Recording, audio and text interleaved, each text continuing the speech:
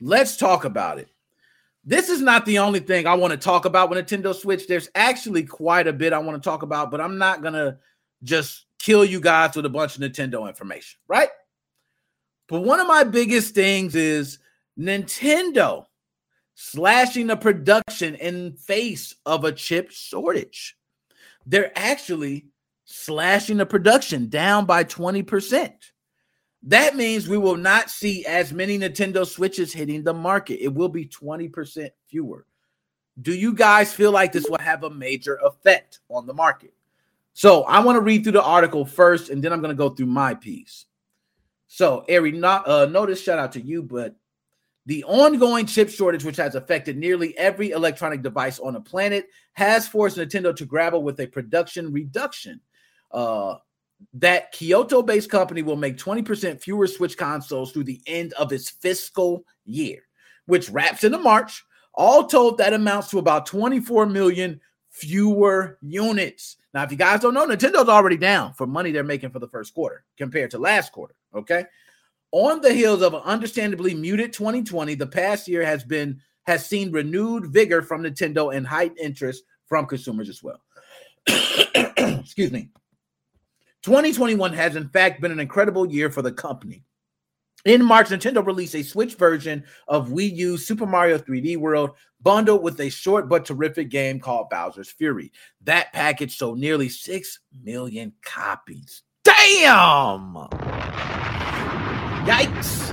Ooh. Okay, last month, Nintendo released a new model of the Switch, the OLED, with a bigger, brighter screen.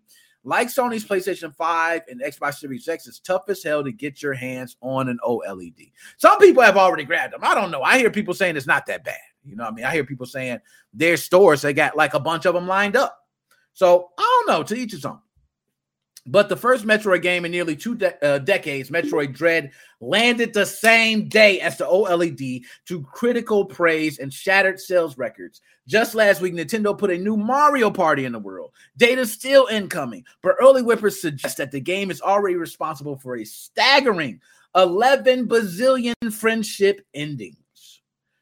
Now, Nintendo has big plans on the horizon too. Next week, it will release a massive update to its hugely popular Animal Crossing's New Horizon Life Sense, which everybody's been talking about that update. I am not a fan of Animal Crossing. Don't play it. You know, I understand it's a big game. So a few weeks from now, we'll see total remakes of the two best Pokemon games. In January, Nintendo will release a open world-ish Pokemon game called Pokemon Legends, be followed by Splatoon 3, Bayonetta 3, the sequel to Legend of Zelda Breath of the Wild, on and on and on. So pretty much what they're saying is 2022 is going to be the year of Nintendo. If you are putting stock into Nintendo, you may want to invest in this year.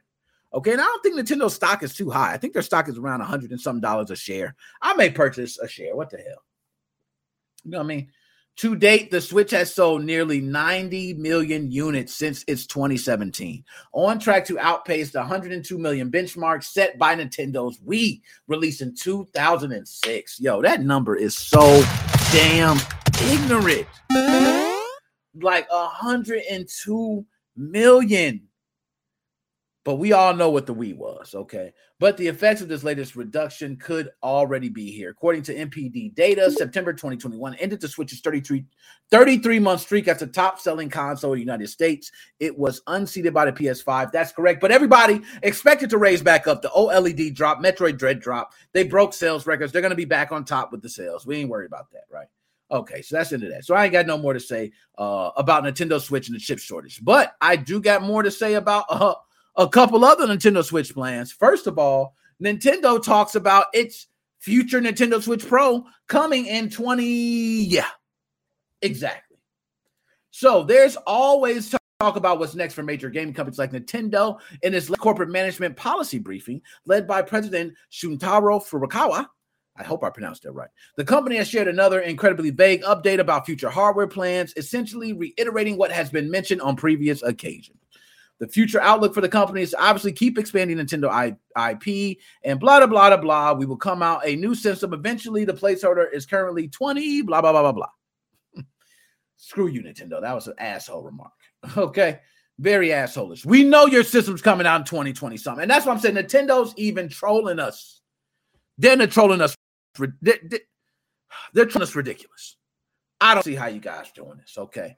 So one more thing, and I'm bringing people on now, is will we see a Nintendo Switch during Christmas?